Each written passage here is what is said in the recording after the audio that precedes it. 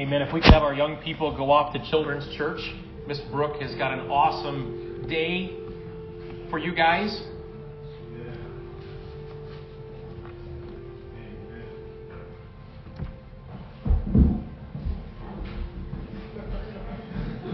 He's in a hurry. He's going to get there. I love it. Wouldn't you love to see grown-ups run to church and fall in, right? It'd be awesome. We're like, I got to go to church. But as we're getting settled in here, we're going to be starting into a new series called Being the Church. And I just love the worship songs that Rod and Sandra put together for this morning and about being the bride of Christ. And I want you to think about that idea of not just you individually. We talk about our faith individually, but there is something so much more potent to your individual faith, and that is being part of the body of Christ. Aren't you glad you get to go to church today? I want us to start this morning with a video to kick this off.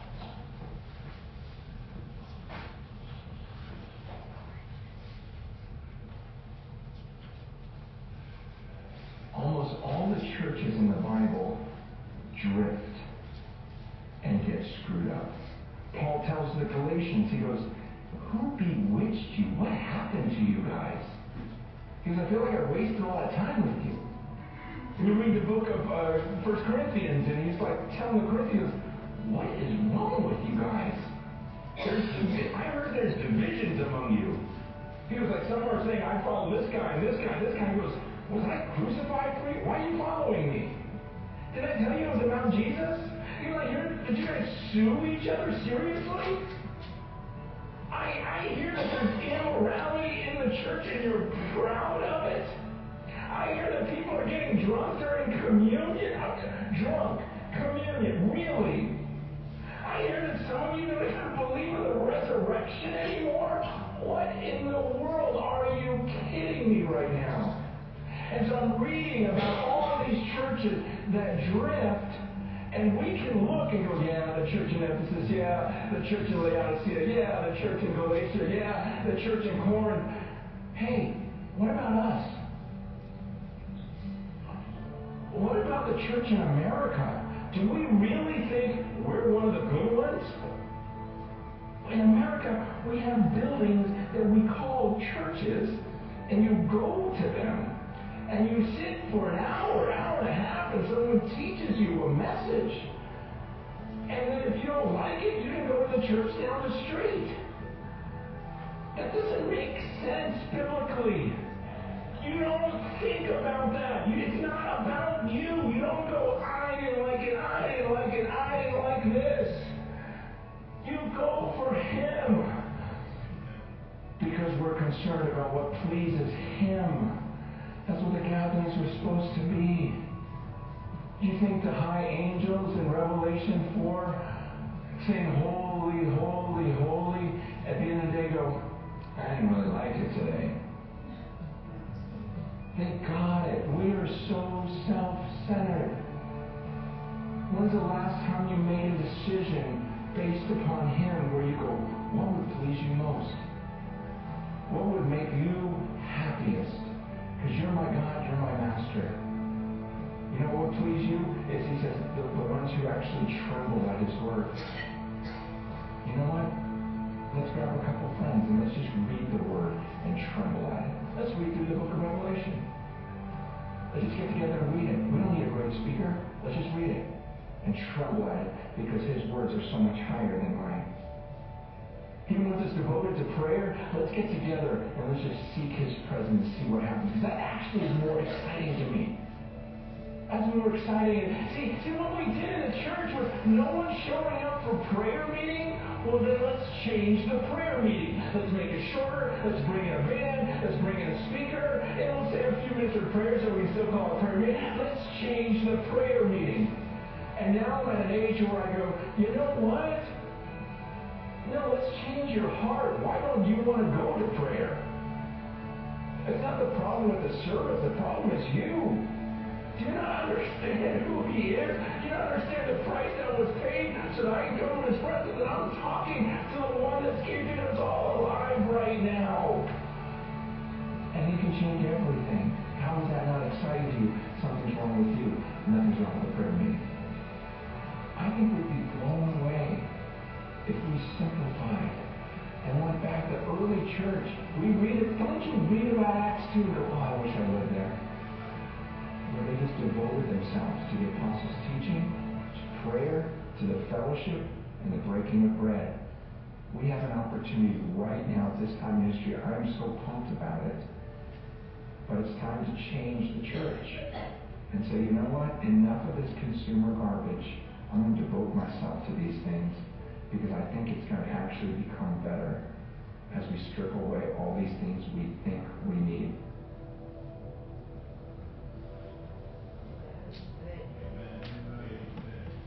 Wow.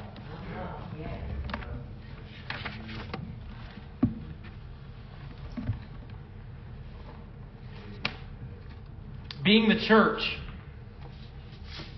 And I, last couple of weeks, I'll never forget, it was the beginning of last week, and I literally, when I was getting out of the bed, said, Lord, I need your help. I mean, we always need his help, but how many of you know when you kind of have a revelation in a moment where you go, God, I need you. I don't have it all figured out. I need your help. I desperately need your help. Amen. And I mean as a pastor, Lord, I need your help. I need your help. And God is breaking me and kind of giving a revelation to me that this church, as much as I've personally sweat and bled and cried over this church and the building and everything and people, that God is to be glorified and that we're the body of Christ. Amen. We're his body today. And so when I speak to you today, I speak from my heart and understanding that as we kind of really get deep into this, I think we're going to see change in our own lives. That it's not about me. It's not about you. It's about him. We came here to worship the Savior together. Shall we open with prayer? Father, I just thank you today that we are the church and that you called us to be the body of Christ. And God, even greater than that, God, we're your bride. And Lord, when you return, when you bring us to you, we're going to be a spotless bride without wrinkle and without spot and without blemish. And Lord, I thank you today that even today that we're being perfected in our faith, that we're growing from glory to glory, that we can learn, and as we worship God and as we commune with you, that we can hear your Spirit speaking. And Holy Spirit, I thank you that you're here among us right now as we gather together. Not just to do church, but God, actually to be impacted and our hearts changed. That we can see our gifts being manifested that you've given to us. And that we can see, God, that this church, the gates of hell, will not prevail against it. God, you founded the church, and you died for this church. You died for the church at large. You died for the church, Father. And I thank you for the passion, God, that you had, the zeal for your Father's house. And God, I pray that same kind of zeal would overcome us, and that we would have a zeal for each other, and a zeal for the body, that when one hurts, we hurt. And when one is happy, we're happy. And God, we can all grow in and through that. In Jesus' name we pray. And all God's people said, Amen. I wanted to intro this. If I would have copied and pasted this on my computer, it would have taken me a while. But I wanted to talk about church. They like Jesus, but not the church. Have you ever heard that quote before? I would like to say that they really haven't even met Jesus. Because if you got in tune with Jesus, the real Jesus that walked around the earth, the real Jesus. The Jesus who walked around in Jerusalem. I think people were highly offended and confused by Jesus, weren't they? The crowd showed up to Jesus, and Jesus said, unless you eat my body and drink my blood, you'll have no part for me. And everybody scratched their head. They didn't see this Jesus that they're talking about. The Sunday assembly is hip, this writer writes. Contemporary congregation in the heart of central London. It is filled with progressive and passionate and idealistic attendees. The congregation sings along to contemporary music. The messages are given, social gatherings, offerings, kids clubs, midweek small groups, and social justice projects for the community. The Sunday assembly, however, is not your typical church. It is a church for atheists. The Sunday assembly started as an idea of two Londoners who wanted to enjoy church without belief.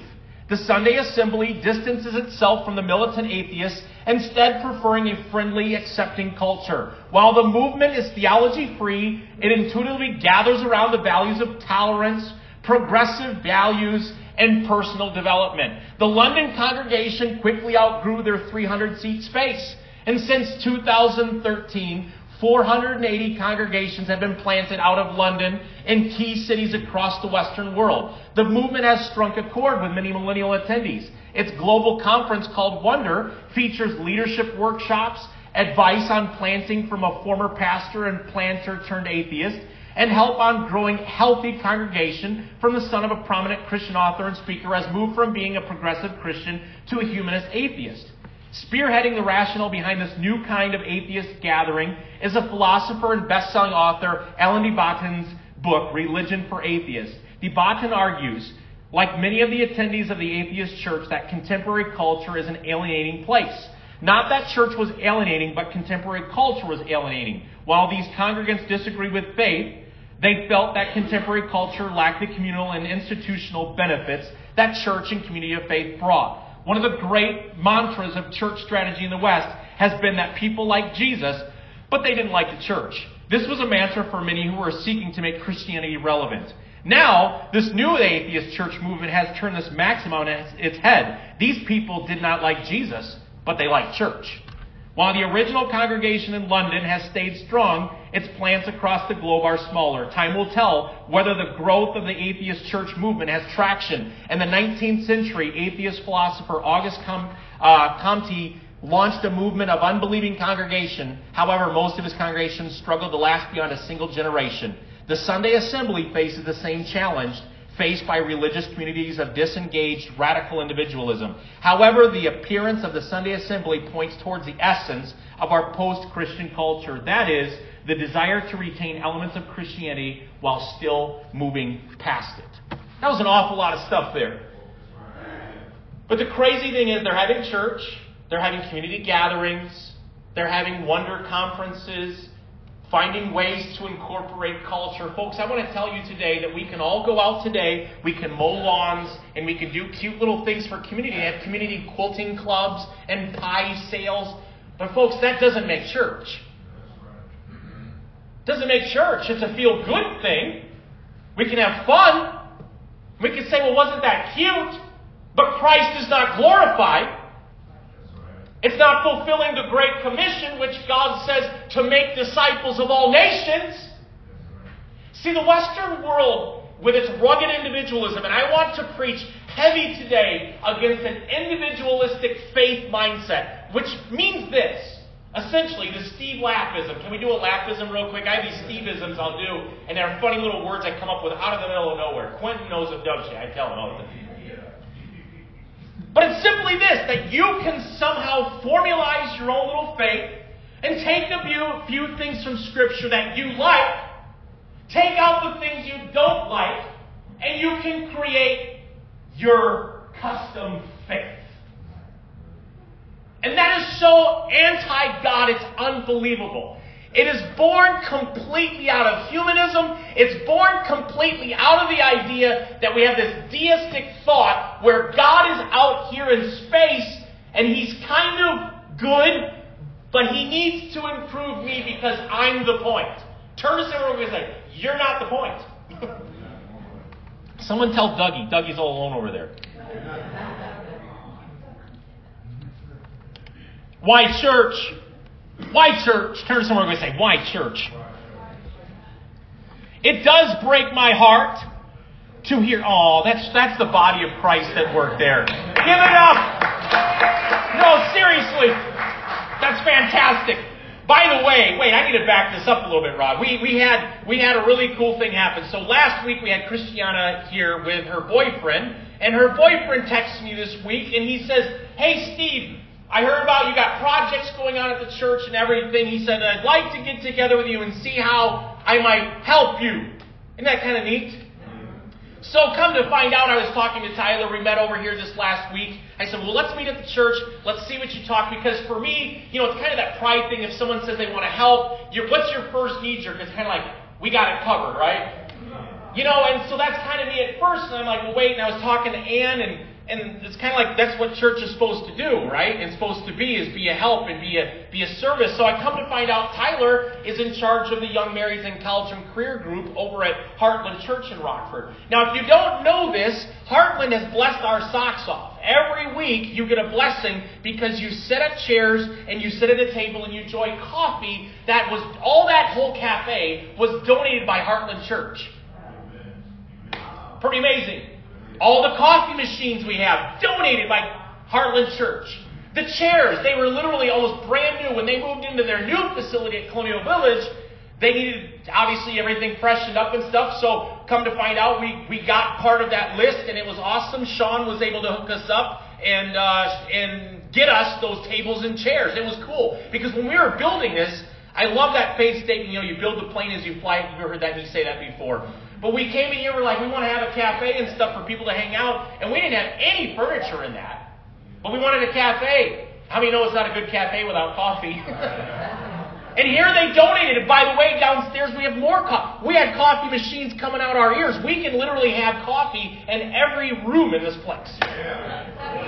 Right, except there. So here's what Tyler does. He comes here and he says, not you, Tyler, but the other Tyler.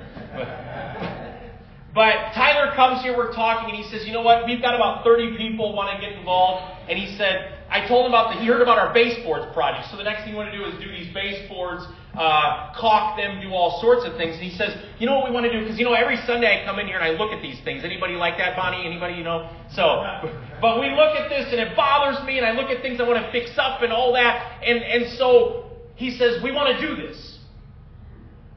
Wow. I said, cool. And then Tyler takes the lead, and we're standing right here. He said, do you mind if I pray for your church? We pray together right now for your church. Wow. This is another church. They got bigger, better things to do, right? More fish to fry than that. And yet they want to be a blessing to the church. He said, I love what you're doing over here on Auburn Street, what's going on. This church is beautiful and everything that's happening here. He wanted to bless us. Amen. So why church? Because the one thing that breaks my heart, and I hear this, is people being disenfranchised with church.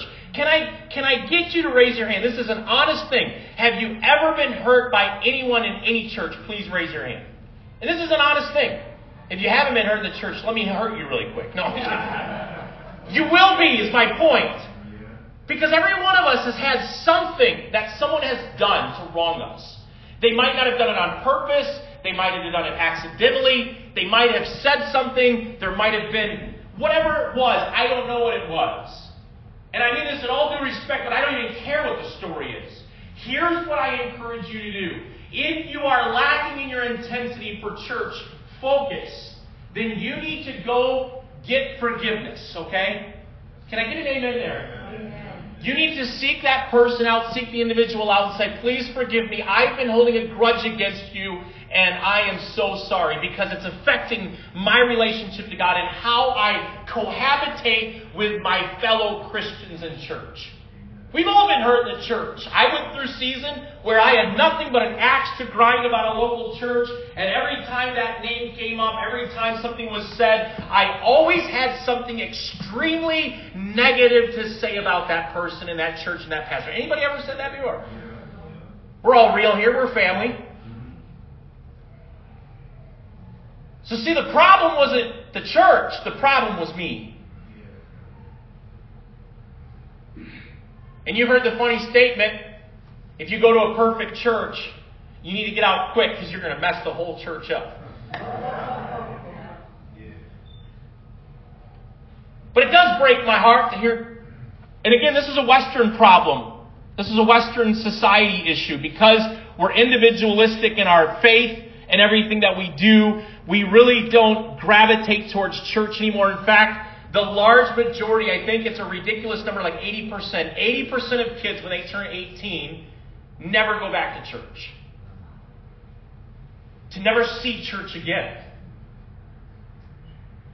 And so it's really important for us. It's relevant. Church will always be relevant. Church, the body of Christ, will always be here. God will always have His remnant of people. But what's happening is, because I believe what happens is when parents don't really tore that ideology into the church. See, we grew up, me and Ann grew up, I'm going all over Rabbit Trail Central, but when me and Ann grew up, church wasn't an option. You went to church. My parents went to church. It was something that we did. It was something that we grew in. And I don't want to get into the religious idea of church because it's more than attendance. I want you to get into my heart of what I'm saying here. It's not you just plopping in a chair and you checking off. My parents were always just engrossed in church and serving church. And I think that's part of the problem is that people don't pour in and sacrifice in the church and they don't have any stock in the church. I think it's a bigger issue. And we create church now with the idea of you come here and we consume. So we just eat it and we're spoon-fed it and then we go back out. So there's nobody we talk to really. There's nobody we're invested in. There's nothing that we're centering our life around the church. And really what I'm very proud of in our home and what I was born and raised in, what Ann was born and raised in, we are proud of the heritage that God has given to us, and that church life is it for us.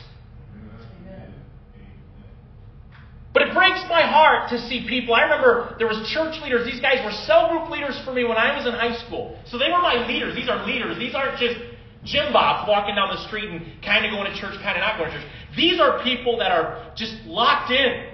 To see them, and I'll ask them, hey, where do you go to church? I haven't seen them in years. They don't go. Okay? So you're going to start going? That's like my next question. I don't mind. You're going to start going because you're wrong. But we've created in Western society the idea that I can be a believer in Christ and not lock in to the body of Christ. That somehow they're separate. Let me re-educate you. They are not separate. They are together. When Jesus came to earth, when He was bringing the flock in, He came first to the Jews and then the Gentiles. He was bringing them back into the house. He said they were like sheep without a shepherd. He came to His flock. Now you can pray to God and you can have ice cream with someone in a social event, but that is not church. People have their reasons. And every one of us has had their reasons. I've been offended.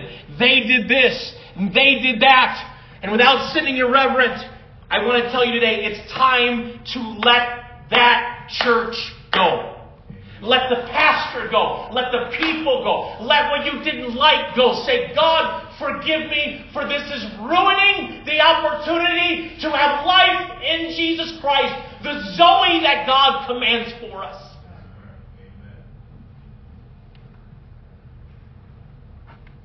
Sam Alberry writes this: nowadays, we tend to think that the basic unit of all reality is me, and everything else is defined in relation to me. So what we do is we say, well, this works for me. See, church shouldn't work for you. You should work for the church. Church shouldn't be something that you just come to and you're just saying, well, that worked for me. Just like the video said, I love how Francis Chan said it. He said, no, this is something you pour out to, that you become a part of, that you serve, and that you grow, and that you do. I love it. Damien's not here today, but I love it. Damien, this last couple of weeks, he has become the go-to guy with stuff. Damien painting things and doing things. Him and my dad just diving in. It's so sad because my dad never gets mentioned, but my dad does everything around here when it comes to snow. When you walked up those steps and you didn't slip on them, it was because of my dad. Let's give my dad a hand. I think that's not part, Dad, that was not in the notes. I promise you can check them. But all of you, and many people in here, I don't want to address everyone, but it was amazing. I saw Jim down this week for men's group. And he's sacrificing himself. I told him when I got home, I go, do you know what time he got to church? 4:30.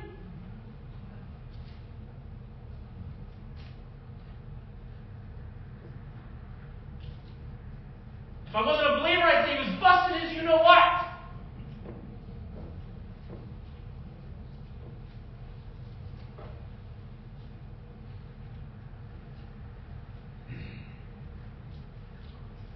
sit in the kitchen.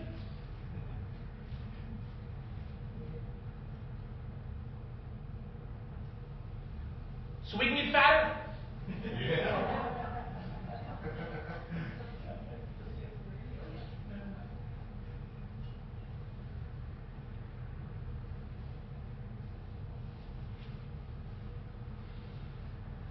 Now remain nameless, but the nameless women who pray over this church every week, who fight for us, for me and my family.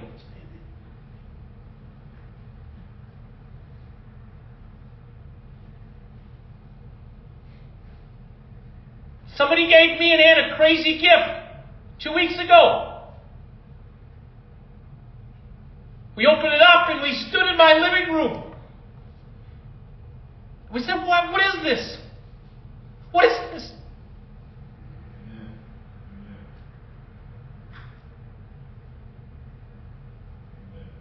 How can we get to the point in our faith in Western society where we just go, this church?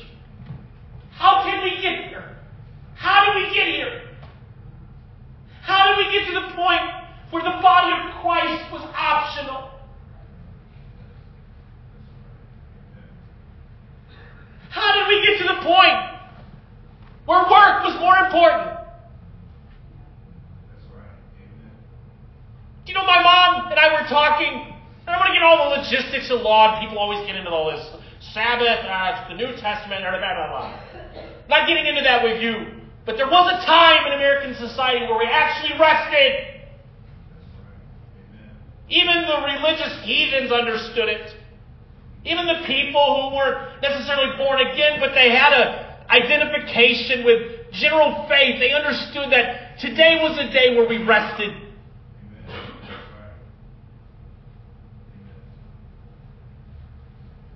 I love what Stan Alberry writes. He said, this is one of the reasons why church matters so much.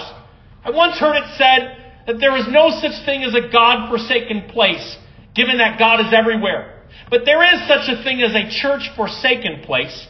For a region to be without a church means that it does not have the access it needs to the truth of God's goodness and love. Lacking a church is not the equivalent to lacking a supermarket or a movie theater. It is like lacking a hospital or a source of water. It is an utter necessity. It is not some kind of thing. You don't have an equivalence of like, well, we need a supermarket here. You know, we all talk about indicators of a good town and good entertainment. Do you know what makes a great town? Do you know what the idea behind Rockford and what can make Rockford so great is we got so many good churches in this town. Like Bible-believing people who are in love with Jesus Christ, white hot in love with Jesus. So many opportunities. We have churches, and it's great, that literally step in and literally have held up District 205. Heartland's one of them. We've got other churches like Rock Church who have gotten involved even with this neighborhood. Like our church has dove into the poverty division. Folks, without the church, Rockford is hopeless. We don't need more money. We don't need more money. And you know what I feel so proud of with our church? You know what's awesome? You know, I was reading a George Barna research article on church attendance. And although attendance is down, it's widely known that, do you know 50% of all born-again believers in America, do you know what size church they go to? A church just like this one.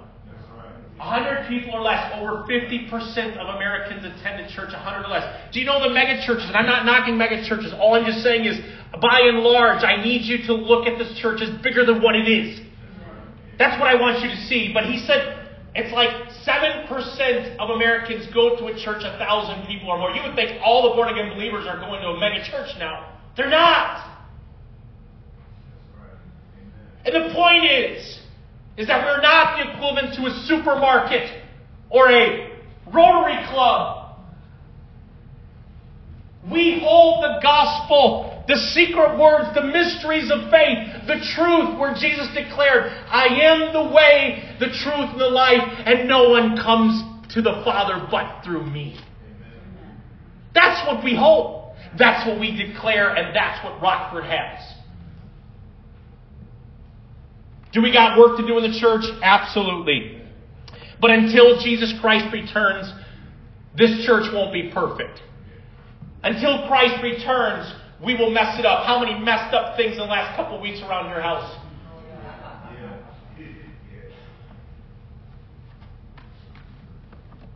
I want to challenge you today. This is an encouragement. This is an admonishment to make church necessary to you once again.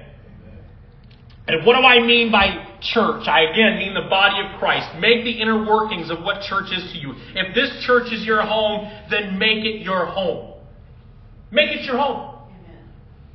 For too long, we've prioritized work and fun and business and church, and I get it. We have seasons of craziness. I always think of the farmer, and when the farmer's getting his fields taken care of, that farmer's got to get things done. Can I get an amen? You're going to have seasons that happen in your life. I get all of that. But at the end of the day, make sure that straight and narrow, your life comes into agreement. Do you know why? Because certain days, on Sundays here, it's amazing. The Holy Spirit's power comes down and speaks. There might be a word of prophecy. That's where the gifts and the body of Christ come together. There might be words of encouragement. There might be a tongue, an interpretation of tongues. That might happen here. And not just might, it does. But I ask you today, just thinking about this in your heart, is this body your priority? And you say, well, how do I make church my necessity? Because maybe right now you have all your options and all your things you're doing and your life's busy. Blah, blah, blah. I challenge you this week to pray for your church. To make church a necessity again, you actually have to be thinking about that being a necessity in your life. Maybe you pray for the church. Maybe you intertwine yourself with a couple people in this church this week. Maybe it's through women's Bible study or men's Bible study. We have so many options for you. It's unbelievable. And I have people come to me, why don't we do this and why don't we do that? And I always say, you do it. You do it. Come to me with all your ideas. I'm a bivocational pastor. I run a business and I run a church. Don't ask me how I do it, but I do it. Amen. But there's plenty for you to get involved with right now. Amen. You don't need any more busy. You don't need more stuff. You need to lock into what stuff there is. Psalm 122:1 says, I was glad when they said unto me, let us go unto the house of the Lord. Amen. We're going to start running like Charlie on next week, aren't we? Let's get started in the Old Testament, shall we? Like I'm a New Testament believer. Well, there's the old and the new, so you got to be a part of it all. When the Israelites were freed from Egypt, God brought the people together to the foot of Mount Sinai, and they camped in the wilderness, and there while Moses met with God, the author goes on to write, God spoke to his people as his chosen people and identified them as uniquely belonging to him. And that's what you are, folks. Commissioned for his service. God also gave them his law by which they would live and be rescued people. The law served to define them. Just like this Bible, the law, the book of God, defines me. Culture doesn't define Steve or what its persuasions are currently in 2019. Do you know how fickle culture is? Man, if you're following the crowd, if you're following the media, you're going to be as lost as the person standing next to you in the crowd. But if you follow the Word of God, and you say, God, your word is a lamp unto my feet and a light unto my path, you will be the most secure person in this world. That's not part of this. The Bible later looks back on this gathering as being a prototype church. I want you to know that, theologically speaking. That was the prototype church. The New Testament writers refer to this time, use the very same word, ecclesia. Everyone say ecclesia. To describe what is happening at Sinai. This is how you should picture our gatherings here at church. Real quick, turn in Hebrews chapter 12, and you're going to get really excited. Are you ready to get excited? I'm excited. I'm pumped up, man. I was getting butterflies before worship.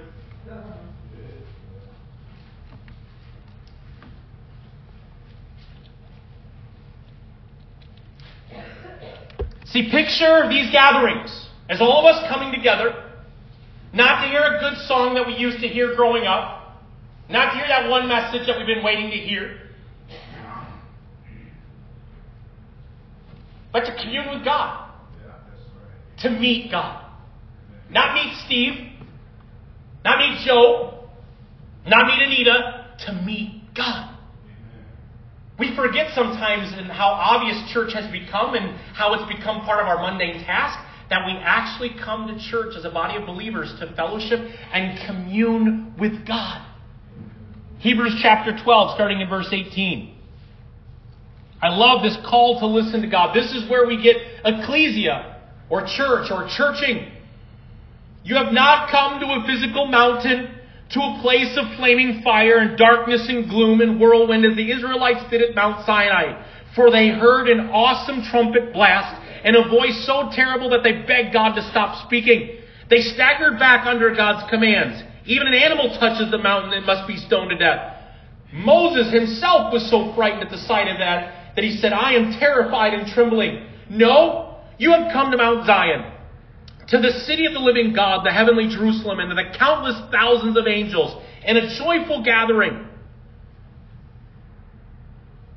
You have come to the assembly of God's firstborn children, whose names are written in heaven. You have come to God himself, who is the judge over all things. You have come to the spirits of righteous ones in heaven, who have now been made perfect. You have come to Jesus, the one who mediates the new covenant between God and people, and to the sprinkled blood which speaks of forgiveness, instead of crying out for vengeance like the blood of Abel. Be careful that you do not refuse to listen to the one who is speaking.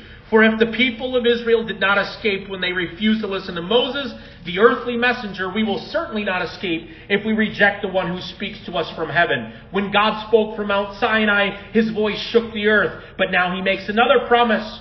Once again, I will shake not only the earth, but also the heavens. This means that all of creation will be shaken and removed, so that the only unshakable things will remain. Since we receive a kingdom that is unshakable, let us be thankful and please God by worshiping him with holy fear and awe, for our God is a devouring fire.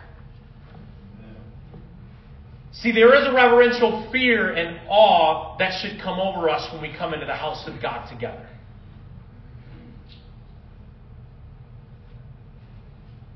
And what should be tingling in your ear, the sensation should be God, and having a sensitivity in your heart to say, God, I am focused on one thing. God, I want to hear from you. I want to hear from you, God. When you come next Sunday, I pray that you'll have a more keen awareness, that you actually start praying, God, do something, stir something in me. Maybe God uses you this week in the body of Christ to speak forth the things of God and bringing people to the holy mountain. We come to this house, this fellowship, with a holy reverence and awe to hear God himself. Folks, I want us all to make this declaration, and I don't want to make it quietly. I want us to be really loud when we say it. Are you ready for this?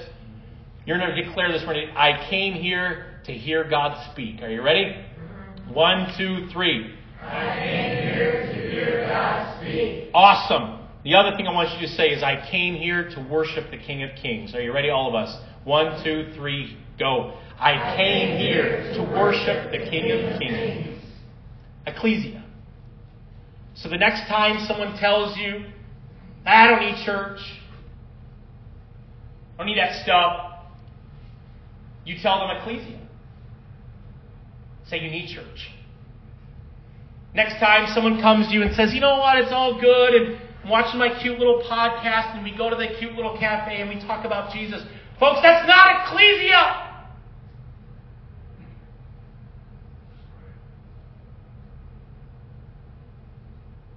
A Christian, by definition, has a connection and a responsibility to other Christians.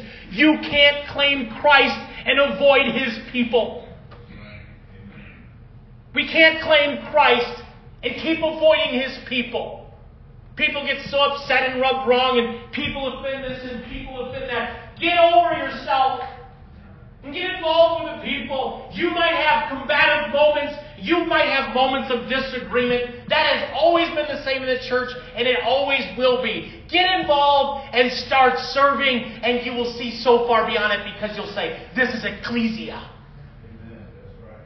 Amen. You cannot claim Christ and avoid His people.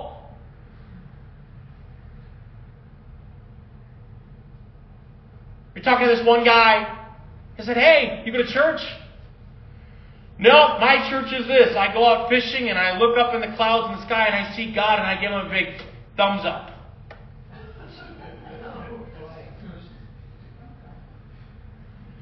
It's great. It's cute. But you're not connected to the body. You know why people avoid church too, other than they just don't like church and people? Who doesn't? Is they don't want to be accountable to anything. We don't want to be accountable to nothing. You know, people say, well, there's nothing in the Bible that says anything about church. There's a ton of scripture. Timothy, read your Bible once and see. But you know what they avoid? They don't want discipline. Do you know, they don't want to have someone correct them. Heaven forbid a brother and sister in Christ. Do you know the Bible teaches how to correct our brothers and sisters? It does. The proper way, the proper way. People don't like that because they don't want no one checking them down. We are stubborn people, aren't we? Turn to someone and say, boy, you're stubborn. We are stubborn people. And I don't know if you know this, the older we get, the more stubborn we become. We're stubborn. We don't like accountability. See, when you start to serve and get involved with things and get involved with the body of Christ, you actually have to be at things and you have to get involved with things, and your things have to take a back seat. And now your house doesn't look like it's out of Kirkland's anymore because you didn't have time to vacuum inside, because you've got to go to church and vacuum inside. Can I get it? Amen.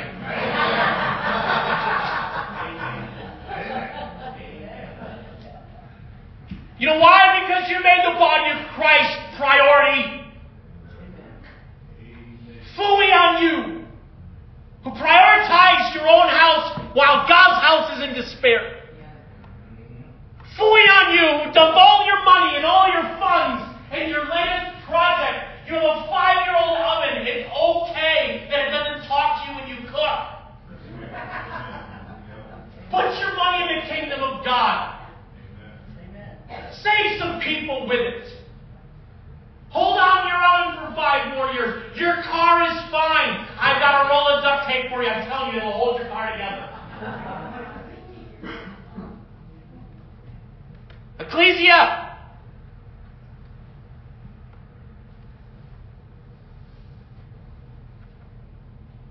You cannot claim Christ and avoid His people. Jesus didn't. Say, I love Jesus. Just me and Jesus, brother. That is the dumbest statement in the world. You and Jesus, what is that supposed to mean? The Jesus I know died for His church. Yeah, He died for individuals, but He died for His church. Me and Jesus. Jesus is going to take you into the church. Everybody happy still? Ephesians 4. Ephesians 4.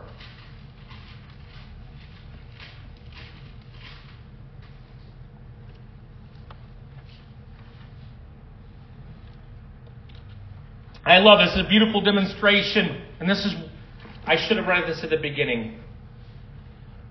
Now these are the gifts Christ gave to the church, the apostles and the prophets and the evangelists and the pastors and the teachers. That's the fivefold ministry gift right there. We need every one of them.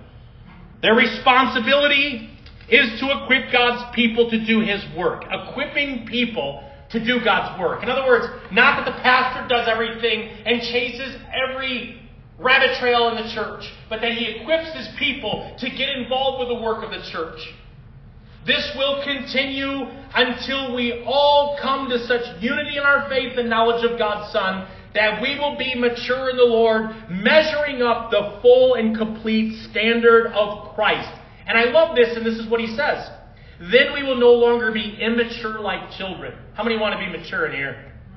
Good verse to read.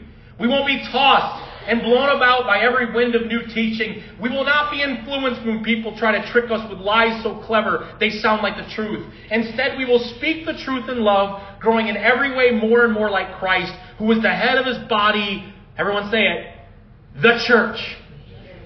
He makes the whole body fit together perfectly as each part does its own special work. It helps the other parts grow so that the whole body is healthy and growing full in love. People, it's ecclesia. Don't ever let someone lie to you and tell you that I'm really not involved with church. I really don't need church. What I would suggest you do is pray for that person, especially if they're a believer, and hound them until they get their butts back in church. Hound them! If they're your friend. Because good friends will allow you to hound them. Neglecting the church, by the way, we don't want to hear this, is like neglecting Jesus. Neglecting the church is like neglecting Jesus. Doing church in your bedroom isn't starting to look so good, the author writes. Folks, what separates the church from the world? And by the way, when I talk about the church, I'm talking about the blood-bought church that proclaims the good news of Jesus Christ and Him risen. Do you know, it's funny, when the kids were smaller, Emily and them, they would ask, we would drive by churches and we'd say, Dad, is that a good church? How many know every church on the side of the road is not a good church? You make sure that church is preaching Jesus Christ and Him crucified, and they understand what the gospel is. We look at some of these churches and I'm like, oh my goodness, what a mess that church is. So you be careful and use discernment and understanding that. Just don't tell people to get involved with church. They will get swallowed up in the mess. There's cults out there and everything else going on. Finding a blood-bought church is very important. What separates the church from the world? A.W. Tozer writes, says, here's the dividing line that separates Christianity from all occultism and from every kind of Oriental cult, ancient or modern. These are built around the same ideas, varying only in minor details, each with its own peculiar set of phrases and apparently vying with each other with vagueness and obscurity. They each advise, get in tune with the infinite, or wake the giant within you. Tune into your hidden potentialities, or learn to think creatively. All this may have some fleeting value as psychological shot and yarn, but its results are not permanent because at its best it builds its hope upon the fallen nature of man and knows no invasion from above. And whatever may be said in its favor, it most certainly is not Christianity. Here's what Christianity does. Christianity takes for granted the absence of any self-help and offers a power that is nothing less than the power of God. This power is to come upon powerless men as a gentle but resistless invasion from another world, bringing moral potency infinitely beyond anything that might be stirred up from within. This power is sufficient.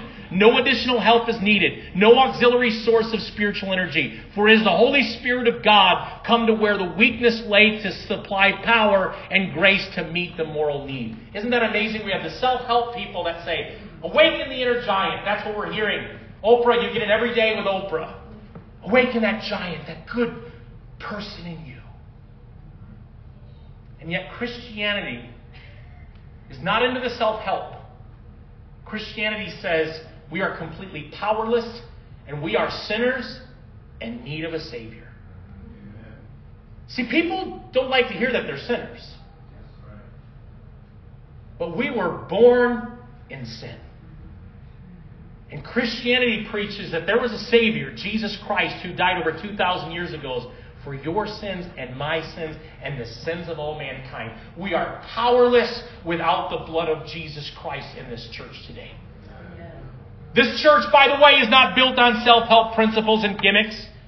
If you want this life, Jesus declares, He says, come and follow me. And this is the way to life, is through the cross. The way to this life, He must increase and I must decrease. There's a beautiful boldness that occurs in 1 Timothy chapter 3, verse 15. Let me be so bold to declare this. You take the church out of the world, and this world is completely hopeless. And when the rapture happens and God takes His people, now is when it's going to get really fun in the world. 1 Timothy 3, verse 15. You guys did know Jesus is returning, right? I hope you're looking for that. Amen. Some of us are waiting for a utopian society, or somehow that cultures will get it. We'll get the right political people in there and the world will be perfect. Can I tell you, this world keeps getting crazier and crazier because we keep upsetting structure after structure without God.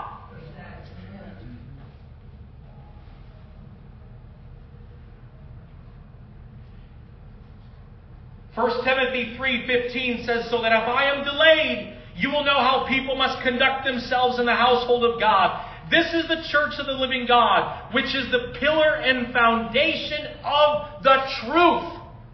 Folks, one of the things the world has or needs that it doesn't have is it needs the truth of God's Spirit and through Jesus Christ. It's amazing the world is looking for truth. What's your truth and what's my truth? And if it's your truth, well, if that worked for you, good. We're really into that kind of personalized thing, aren't we? What's your truth? Well, I really find inner peace when I go hug a tree and pet frogs. I really feel good about myself. I have truth for you. There is no other name under heaven by which you must be saved. Amen. I have the truth for you.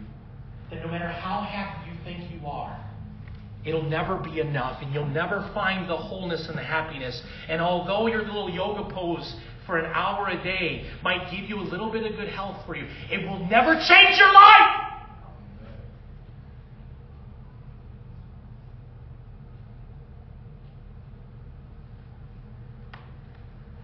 The function of the church is to support and transmit to the world the truth that God has revealed. We are God's voice to this world. If there is no voice to this world, there is no hope. How can people get saved without a preacher, the Bible declares? I am the way and the truth and the life, and no man comes to the Father but by me, Jesus declares. You shall know the truth, and the truth shall... The truth is an example to this neighborhood. And I pray that as we entrench more and have new ideas coming in of creative ways for us to say, God, how do we invade this neighborhood? What do we do? Do you know what a really good thing for us to do would be? And these are all things as God is ramping me up and changing me, saying, Steve, I don't want you to be complacent. No matter how pretty your church gets, it won't be enough. You need to be involved with people and praying for people. You need to get the dirt in the neighborhoods inside of these pews. That's what you need. That's right. Amen. We prayed for this neighborhood. The church is an example to this neighborhood. This church should be an example to the entire neighborhood around about us. The church ought to never take on the complexion of the age in which it lives, A.W. Tozer writes. The church is separated from the age in which it lived morally as Jesus Christ was separated from Rome. The church should be a separated people. Folks, let me tell you something. Encourage you as you're growing in your faith with Christ. The Bible says to work out your salvation with fear and trembling. People flippantly throw that verse around. But let me tell you something. When that fear and trembling comes in there, and you start really defining your faith in Christ and saying, God, am I separated from the world, or am I more looking like the world? And I admonish all of us believers today to say, God, what areas of my life am I not separated? The Bible declares, be ye separate. Jesus was separate from Rome. And the culture of Rome of today is not unlike what America is today. And I'm really concerned for America, where we've gone with our morality and the decisions that we have made and the Supreme Court decisions that have been made for this nation. And a lot of them have not been the majority vote in the first place. They've been handed down by judges. But I'm really concerned of America being like Babylon or like Rome, where we die from within because of our morality, or shall I say our immorality. And I dare say the church, Jesus said He's coming to judge the house of God first. So again, I'm not so concerned with the darkness out there. I'm concerned with the darkness creeping in here in our hearts. That, Lord, are we separate? Are we other? Are we walking in tune and step? Because Jesus said, I was offensed. You're going to be offensed. And you know why? It's not because we point out everyone else's sin. It's because our life is patterned differently. Folks, you are a city on a hill and a light. Sandra, if you wanted to come up here and start playing.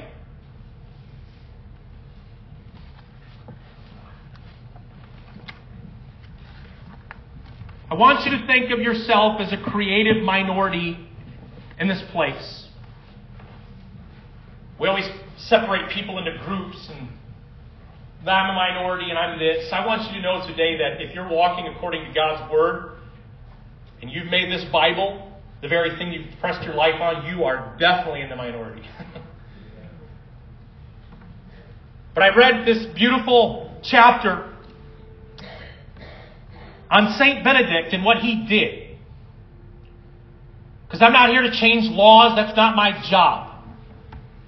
But I am here to hopefully change people's hearts through the power of the Spirit. And St. Benedict did something amazing. And I want you to read this, and then we're going to go into our altar call time. But it says, Jesus attracted crowds. However, Gordon MacDonald reminds us that Jesus did little to encourage spectators to stick around in a crowd formation. Frequently, he seems to have downsized them by enlarging on what it costs to be a servant of the real kingdom. The lightweights soon dispersed. We see this approach in the strategy of St. Benedict, who found himself in the midst of a Europe that was in chaos following the fall of the Roman Empire. The structures and the institutions that had afforded an era of peace and stability were now gone, and with it, learning and order. As chaos grew, St. Benedict withdrew and focused on creating a kind of resilient disciple through monasteries. Benedict placed a challenge before those who would enter his monasteries. There was a high bar. He preferred a few who were committed rather than a crowd who were lax. The commitment of a few would be a foundation upon which to renew a culture. The centrality of life devoted to Christ would be the foundation upon which to rebuild. Benedict's monastic retreat could seem like a disengagement from society, but it possessed a missional purpose. In the swirl of cultural and social disorder, these ordered, Christ-centered communities became a kind of oasis. Benedict's monasteries were a spiritual alternative to the castle strongholds that warlords were erecting across Europe in response to the chaos. Christian historian Christopher Dawson observes that Benedict's monasteries operated as an alternative to the clashness and tribalism that surrounding culture had reverted to. The monasteries became centers of learning, which preserved much of the classical knowledge that was being lost. The order of the monasteries, their value of work and vocation, their stability, their high moral standards made them attractive places in which trades and business began to flourish. The monasteries were deeply missional and spread across Europe, offering a visual and living witness of what the Christian and community could look like. John Henry Newman likened St. Benedict's monasteries to a kind of revolution of silent men who quietly got on with their job of rejuvenating the culture behind the scenes in the most mundane of ways. He finishes with this. He writes, St. Benedict found the world, physical and social, in ruins, and his mission was to restore it. There was no one who could contend or cried out or drew attention with what's going on, but by degrees the woody swamp became hermitage, a religious house, a farm, an abbey, a village, a seminary, a school of learning, and a city. By going deep with a few, living by code, submitting themselves to God, dwelling in Scripture, and quietly living out the kingdom, the community that gathered around Benedict became magnetic. This wasn't pitch attractive because it promised immediate benefits. This was something different. Folks, I want to tell you something. Our little small community here can do an awful lot to the larger community. And if we would get focused with our daily discipleship and with the discovery of the body of Christ that God has planted with you with to be a part of, with all of our imperfections, with all of our shortcomings, how many know we are just not perfect? And it's okay. But it's one of those things where we understand, like St. Benedict, is we come together and we say, you know what? I want my life to be an honor to God. And I want those around me to see the light of His gospel. Are you ready for that? Yes. Why don't we close our eyes for a moment? I want you to think of the power of a creative minority. The power of people It was said of the disciples that these unlearned men turn this world upside down. In the world in which God has placed you, I believe God wants to bring order to chaos. And maybe today, the body of Christ, you haven't looked at the body of Christ like that. It's been more like a service to you. And God is calling you to deeper and greater things. To be a part of the fellowship. To be a part of what God is speaking to you here locally at this church. This isn't to drum up attendance or numbers. This has nothing to do with that. This has to do with my heart as a shepherd to say to you that if you're not plugged into the body, I beg you to get plugged in. I beg you to get restored. I plead with you. Find Christ in the body.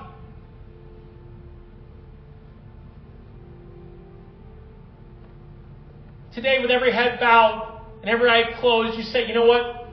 God is calling me to commit at a different place now. This isn't about signing up for things. This is simply for you to say, man, I'm committing to this.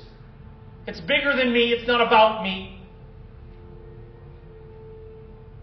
Today, would you do that with me? Would you raise your hand? I want to pray with you, if that's you.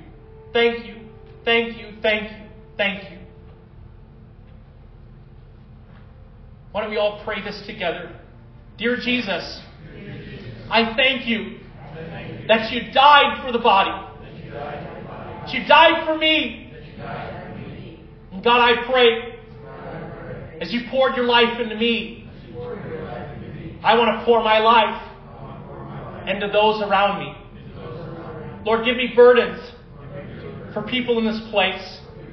Help me, God, to insert myself to become part of this body at a deeper level. I ask you, God, give me a heart of flesh. Help me to bleed with people. Help me to cry with people. Help me to step out in areas where I wouldn't have stepped out before. Lord, may you increase so I may decrease. In Jesus' name. Thank you for the church you've given me. Amen. Folks, I love you so much. We're being the church. We're becoming the church. And I love what God is doing here in this congregation. So we will ecclesia this week. Amen. Amen. Have a good week. Love you guys so much.